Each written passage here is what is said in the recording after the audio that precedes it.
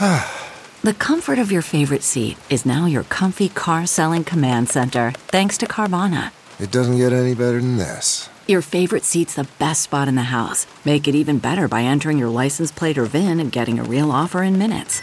There really is no place like home. And speaking of home, Carvana will pick up your car from yours after you finalize your offer. Visit Carvana.com or download the app and sell your car from your comfy place. CarMax is putting peace of mind back in car shopping by putting you in the driver's seat to find a ride that's right for you. Because at CarMax, we believe you shouldn't just settle for a car. You should love your car. That's why every car we sell is CarMax certified quality, so you can be sure with upfront pricing that's the same for every customer. So don't settle. Find love at first drive and start shopping now at CarMax.com. CarMax, the way car buying should be. Dave, you've been geeking out about recent news that AMC is changing the way it charges for movie tickets. Can you tell our listeners what's going on? Okay, geeking out, it's a little offensive, but yes, I am actually geeking out about this. So AMC said it's going to charge moviegoers more money to see The Batman this weekend, starring Robert Pattinson of Twilight fame, and people are very, very unhappy about it. AMC is basically toying with this idea of charging more money for certain movies, especially big blockbusters, although it is kind of unclear how much more these tickets are going to cost.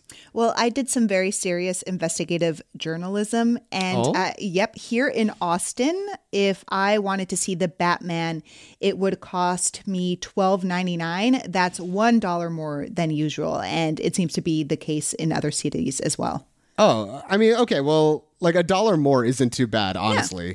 But you can kind of see where this is going, or where it might be going. Part of this experiment at AMC where they're testing out variable pricing. They already kind of did something like this. For the past few years, AMC has charged more for weekend moviegoing, but AMC's Adam Aaron defended the move in a webcast this week. This is all quite novel in the United States, but actually AMC has been doing it for years in our European theaters. Indeed, in Europe, we charge a premium for the best seats in the house. Yeah.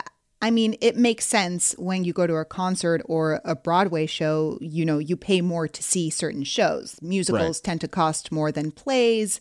And if you want, you know, the best experience, you got to pay for the good seats. But seeing a movie is so different than going to a sporting event or a stage show for some people. So I can see how some people might not want to pay for something they can get at home if they just wait a few months.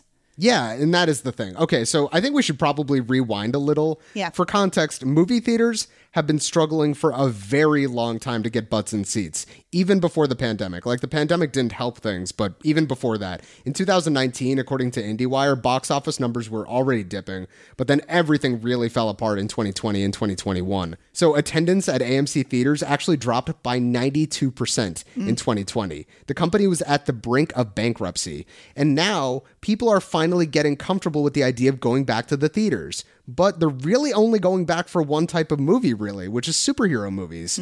Like, I don't know if you knew this, but superhero movies sell a lot. 5 of the top 10 grossing movies of all time at the box office are superhero movies, and 8 of the top 10 are big action movies, so it just makes sense to charge more for these. People are going to go to these movies no matter what. Spider-Man was one of the biggest hit movies of all time that was theater exclusive, and that was at the height of Omicron. I went to see Spider-Man in the movie theaters. It was amazing. Yeah, you're just like everyone went to go see that movie, and Omicron be damned. Literally, we had never seen cases as high as they were at that point, but people were still willing to go watch Tom Holland in spandex.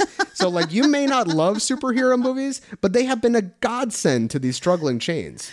I mean, it also doesn't help that a lot of studios are still releasing their blockbusters on streaming platforms like Black Widow and Wonder Woman. Right. Most recently, J-Lo's rom-com, Marry Me, was released on Peacock and in the theaters. Yeah, and theater chains are also still scrambling to do everything they can to bring people back. AMC in particular, ever since it's become a darling among the Reddit crowd, has been trying some wild stuff. Like, did you know that AMC now accepts payment in crypto? And they're also selling popcorn in malls and grocery stores. Like, they're doing everything they can to bring people back to the theater. They're just trying to stay relevant. I guess not everyone is like me, because to be honest, I love the movies so much. And going back to the movie theater after the worst of the pandemic was one of my biggest joys. So I'll just be going to the movies no matter what.